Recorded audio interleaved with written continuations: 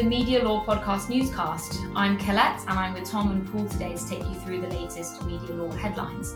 We have a number of judgments and new cases that have come through over the Christmas break, as well as apologies from the Mail on Sunday, class action suits against Facebook and more Twitter bans.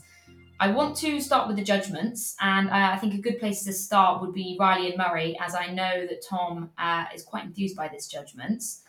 You've done a full podcast on the judgment already, so I don't want to go into too much detail, but just briefly introduce the judgment here. So this was handed down on the 20th of December and in favour of the TV presenter Rachel Riley in her defamation claim against Laura Murray. Listeners will remember that the claim related to a tweet by Miss Murray, which responded to a tweet by Miss Riley that commented on an incident in which Jeremy Corbyn was attacked with an egg. Mr. Justice Nicklin has found that because Miss Murray's tweet was stated as fact, it had one meaning, and so the defence of truth failed. The honest opinion and public interest defences also failed because Miss Murray failed to prove the truth of her foundation of the opinion or the reasonable belief that publication was in the public interest. Miss Riley was awarded £10,000 in damages. Tom, as I said, you've already spoken a lot about this in another podcast, but perhaps you could give listeners a little intro as to what you've spoken about in that other one and convince them to go and listen to the full episode. Yes, thanks, Colette. So Paul and I, a little earlier, recorded a podcast where we focused exclusively on this decision. It will probably not be out quite as quickly as this newscast will be, so listeners can look forward to it in a few days' time, possibly next week, as we'll space it out. But it'll be the next podcast after this one that you'll find on your podcast feed. This is a decision that has troubled both Paul and I, which is why we devoted an hour or so to talking about it. And I won't get into our discussion of it here. Safe to say that we raised the issues both of serious harm and of the labelling of the substance of Murray's tweet as an assertion of fact rather than an expression of opinion. We take issue with both of those conclusions, and we reflect on what this really says about the state of defamation law in England and Wales at the moment. It's in a rather difficult position in that it doesn't seem well equipped to respond to rambunctious, opinionated debate on Twitter without resorting to highly technical exercises in which one participant in a controversial debate ends up having a libel claim against another one, having taken exception to the interpretation that the second person has placed on the tweet by the first person. And all we can see is that this will lead to further cases along similar fact patterns where one person says something ambiguous, it's interpreted by another person in a way that the first person doesn't like, and then you get a libel claim. It's something I think is going to become very problematic for the courts if they don't get a grip on it quickly. Listeners can look forward to hearing Paul and I's thoughts about this in much more detail in what will be the next podcast on this channel. That's probably a nice time then to bring up the Blake, Seymour, Thorpe and Fox decision, which is another example of these you tweet one thing, I tweet another libel claims. This is that the claimants in this were granted relief from sanction, which means that the claim will go ahead. The dispute relates to a Twitter spat between the three claimants, Blake, Seymour and Thorpe, and Lawrence Fox. Fox was criticising the supermarket Sainsbury's for their support of the Black Lives Matter movement on Twitter. The claimants tweeted in reply that Fox's criticism demonstrated that Fox was a racist. Fox responded by calling each of the claimants a paedophile, and they now brought a defamation claim against him. Fox then brought a counterclaim for the allegations that he was a racist. and the claimants failed to serve their reply and defence. However, the court has decided that Mr. Fox was not given default judgment, and so it is set to continue to trial. So we'll keep an eye on that, and of course keep listeners updated. But I want to move on to the Harry Miller and the College of Policing judgment, which also came out the same day as Riley. This is a dispute that arose over an allegedly transphobic tweet by Mr. Miller, who describes himself as gender critical. Harry Miller was challenging the police guidance on hate incidents, claiming that the recording of a non-crime hate incident interfered with his basic right to freedom of expression. The Court of Appeal has agreed, finding that while the guidance has legitimate aims for preventing crime, those aims could be better achieved by less intrusive measures. Paul, I know you've got a lot of thoughts on this judgment. I do. The simplest way to put it, though, is that the Court of Appeal was wrong. The lengthier response is that the Court of Appeal was absolutely wrong. This case itself has a number of different issues going on. I want to try and sort of separate them out, and I should admit that I really struggle with this idea of gender critical debate being a sort of valid, acceptable form of debate. I struggle to understand why that is. It's troubling for me that in the Court of Appeal, a lot of weight was placed on the evidence of Professor Stock. And it's troubling to the extent that the fact that Professor Stock, who herself is a controversial figure, her holding an opinion was found to sort of legitimize what Miller had done and to sort of give weight to it, almost as if the court says, well, because an academic holds these views, there must be a sort of legitimacy to it that requires it to be protected. I don't follow that at all. I don't really see any difference between a gender critical view and a sort of race critical view. The two, for me, seem very much hand in hand. But I want to put that to one side, and I want to think purely in terms of the free speech arguments that were said to be at stake here. In order to understand that, we need to say something very briefly about the facts of Miller. So, and we need to say something about what the dispute was about. So Miller is someone who admits to holding these gender critical views that essentially amount to a critical attack on trans people. He holds views that sort of mock and denigrate trans people, and that was evident in the particular tweet that was complained about. This was a sort of limerick, a sort of ditty, where the punchline was at the expense of trans people. This is not an isolated tweet. He claims to have tweeted several similar things as part of his sort of campaign. He objected to the police turning up to his place of work in order to take him to task for having retweeted this tweet that was taken to be offensive. Specifically, though, this case is not about that. This case is about the reason why the constable in question turned up at Mr. Miller's place of work. And that's because of something called non-crime hate incidents. Now, these non-crime hate incidents are administrative. They are used by the police to record instances of speech that has a hostility to it against a particular group or individuals with particular characteristics. So, for example, it's used by the police in Northern Ireland to monitor, perhaps anticipate sectarianism. so that they have a way of sort of monitoring when sectarian violence might occur and where it might occur.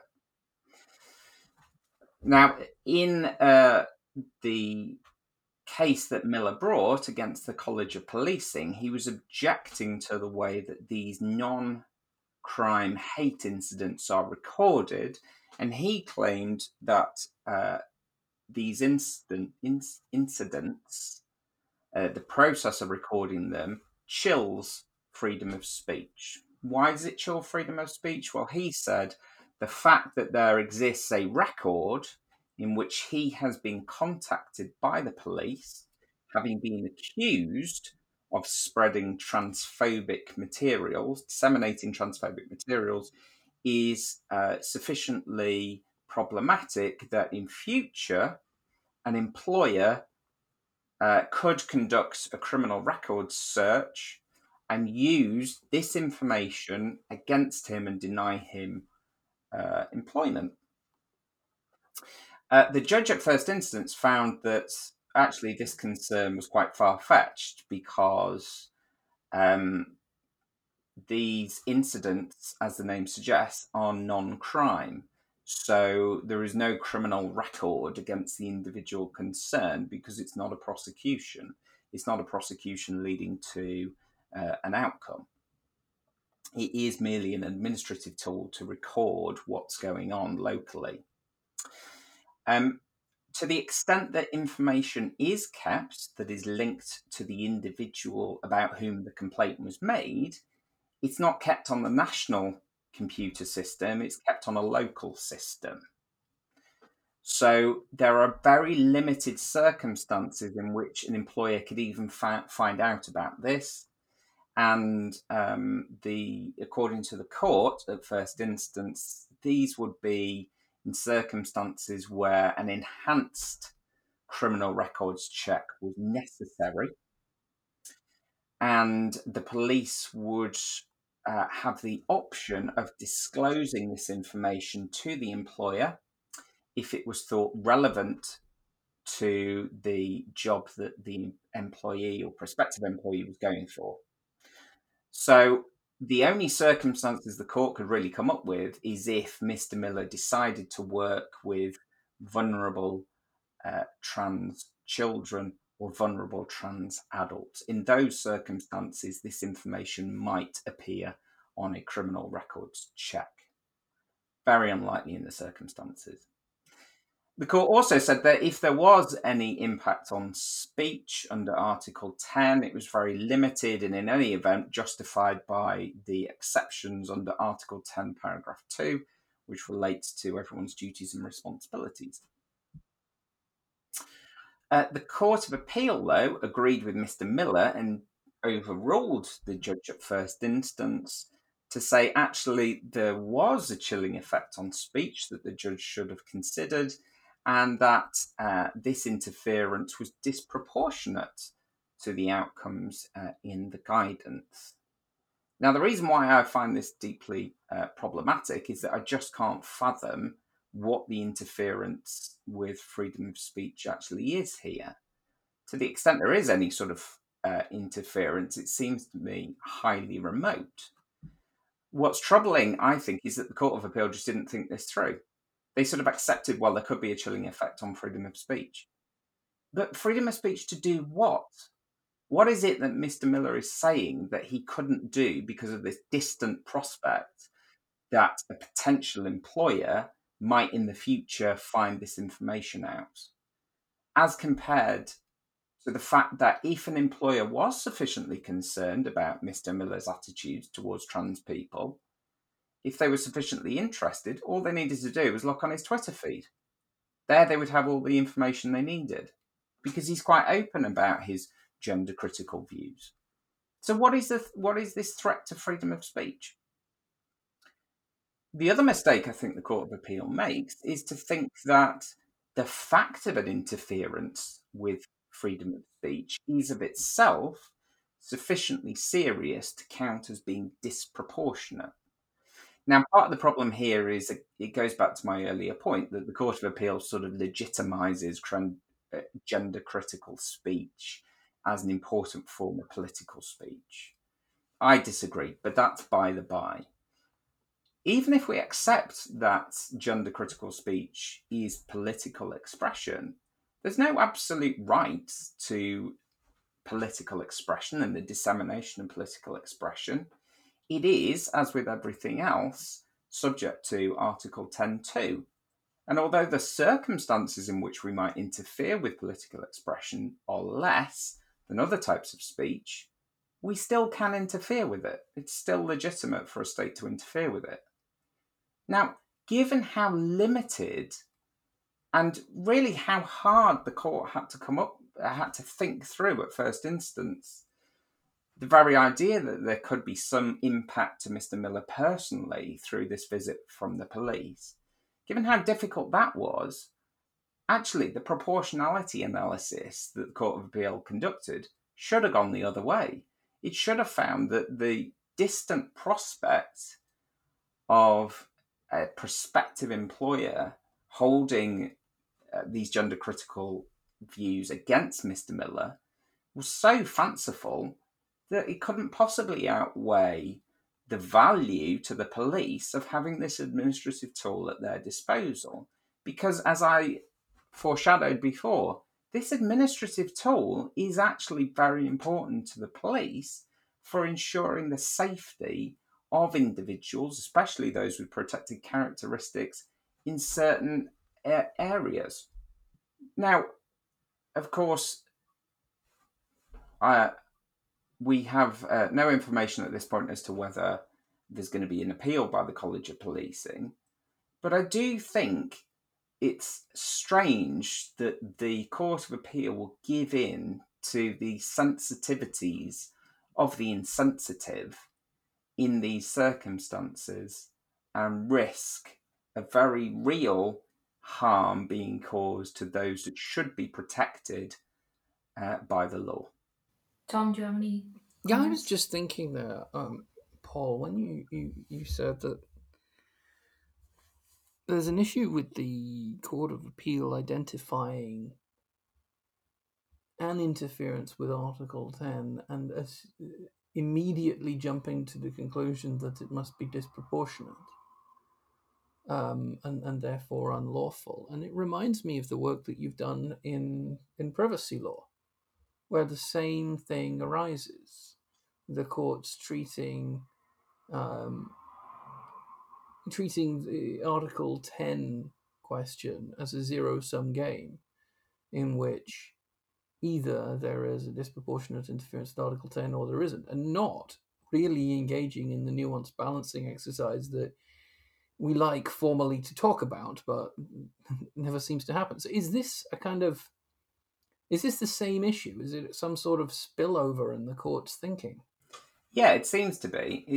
But I think what's frustrating here is that the courts actually recognise the importance of proportionality and purport to conduct the proportionality exercise anew and reach such strange, incoherent conclusions based upon it. They just completely got proportionality wrong. It just served to underpin this idea that freedom of political speech is an absolute that the state cannot interfere with in any circumstances. And yet, with almost the same breath, as we saw in Riley and Murray, they're quite happy to chill speech in other contexts, readily enough, speech that actually was political, quite happy to chill that in order to protect the sensitivities of another insensitive person.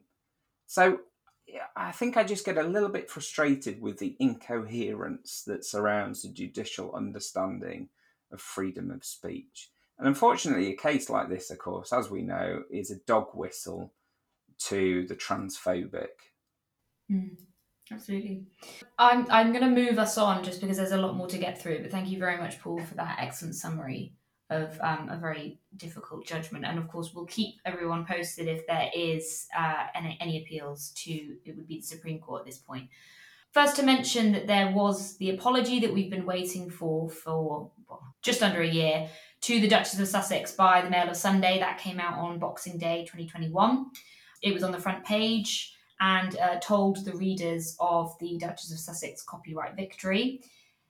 The Mail on Sunday has also been ordered to pay Miss Markle substantial damages for the copyright, but we don't know an accurate figure for that, and £1 of nominal damages for the misuse of private information. Another libel update is that Roman Abramovich's libel claim against the publishers of the book Putin's People has been settled. This followed his success in the High Court in November last year, where Mrs. Justice Tipples ruled that the 9 statements in the book about him and where he got his money from were in fact defamatory. So that will no longer continue to trial. The BBC has found that an interview with Jeffrey Epstein's former lawyer, Alan Dershowitz, was in breach of their editorial code, and they are now launching an investigation. Dershowitz has been accused by Virginia Giuffre of sexual assault, and he was asked to comment on the conviction of British socialite Ghislaine Maxwell. He spent most of the interview trying to exonerate himself, and so the BBC has quite correctly apologised for the fact that he's clearly not an impartial analyst. Last week, there was the first high-profile case of 2022, which began in the High Court with Banks and Cadwallader. Aaron Banks is a businessman and pro-Brexit political donor who is suing the freelance journalist Cadwallader for a comment made in her 2019 TED Talk, which was ruled to mean that Mr. Banks had lied about his relationship with the Russian government and acceptance of foreign funding. Ms. Cadwallader is relying on the defence of public interest and has accused Mr. Banks of bringing a slap claim against her. This is a strategic lawsuit against public participation. Mr. Banks denies that his claim is vexatious in any way, and he accepts that Cadwallader's TED Talk was speaking on a matter of public interest, namely the Cambridge Analytica scandal and the involvement of foreign countries in the democratic process. But he found that the personal criticism leveraged against him in the talk was completely unnecessary, inaccurate, and unfair, and that's why he's bringing the claim. There's also been some Twitter bans in the past month. First of all, the controversial Politics for All account and its associated brands News for All were suspended on the 2nd of January, as was the account owner Nick Moore. A spokesperson for Twitter said that this account was suspended for violating rules on the platform manipulation and spam, and no further reasons were given. And in the US, Congresswoman Marjorie Taylor Greene has been permanently suspended for violating the policies on COVID misinformation.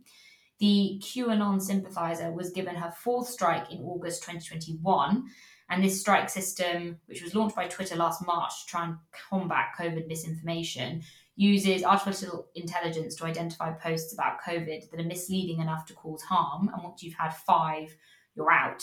2 or 3 strikes get you a 12-hour ban, 4 strikes get you a week-long suspension, and of course now she's permanently removed.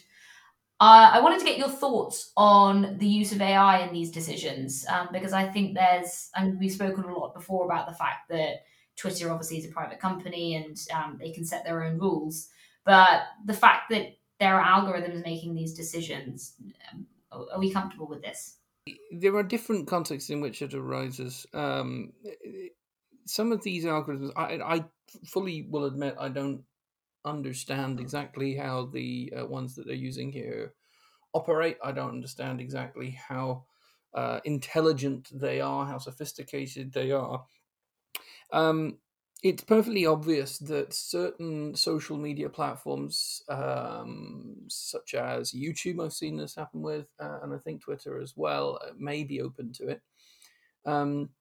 Don't quote me on that. I don't know for sure. Sometimes suffer manipulation from individuals deliberately reporting as inappropriate content profiles that they don't agree with. So we've seen, for example, some independent news and political commentary services being taken down for usually a relatively short amount of time, apparently as a result of a kind of organized campaign of reporting their content as inappropriate, even when it isn't, because these users know that these big services will rely upon algorithms to make decisions in the first instance. Otherwise, they can't get through the volume of complaints and reports that they get. And there was an incident towards the end of last year when Novara Media's social media accounts were suspended for a time, for example, seemingly as a result of this sort of activity. So I do have some worries about the ability of people to manipulate algorithms where they exist. Once you understand the algorithm, they can be manipulated, but they don't make the final decision. Ultimately, this goes to a human being to decide whether a ban should be upheld. And if, whether it's the Politics for All page or Congresswoman Green wishes to make a complaint to some human beings at Twitter, I'm absolutely sure that some human beings will see that complaint and will consider it. I should think it's probably quite unlikely that the decision will be reversed. Donald Trump's Twitter page has not been reinstated. I doubt that Marjorie Greene's will be, but there we have it. Paul, do you have a view? Yeah, I don't have a problem with this from a free speech perspective, because free speech is usually the first thing that people will say is at stake when these kind of bans take place. For me, this doesn't fit the sort of rights discourse because it sort of presupposes that one has a right to use Twitter. And as I've said previously on the podcast, it's really a claim to have a right to use the most effective or efficient means of communication in order to disseminate your message. But the means themselves are privately owned. So the free speech right, such as it is a guarantee that's provided by the state.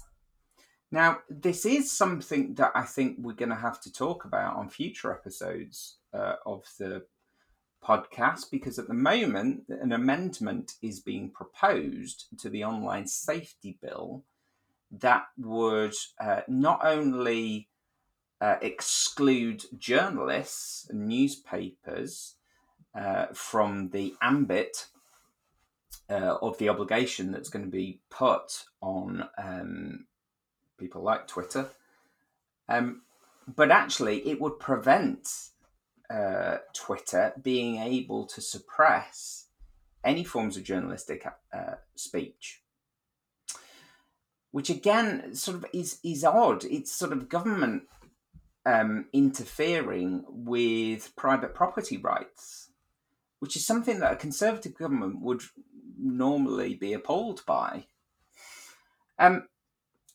This for me is very much like a pub or a shopping centre imposing a ban on someone, barring someone from entering the premises. The circumstances in which the pub or the shopping centre bars people from entering the property might be arbitrary. They might simply be because they don't like the individual concerned.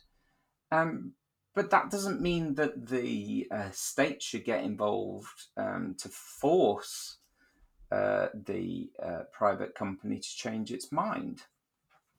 Is there not something, though, to be said for the fact that these companies have just become so part of the way that we communicate that they take on more of a public role? I know this is something that Tom's spoken about before when we spoke about Facebook in Australia and the kind of public function it serves.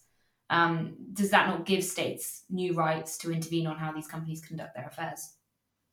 Okay, well, let me put it slightly differently then. Newspapers are privately owned organisations.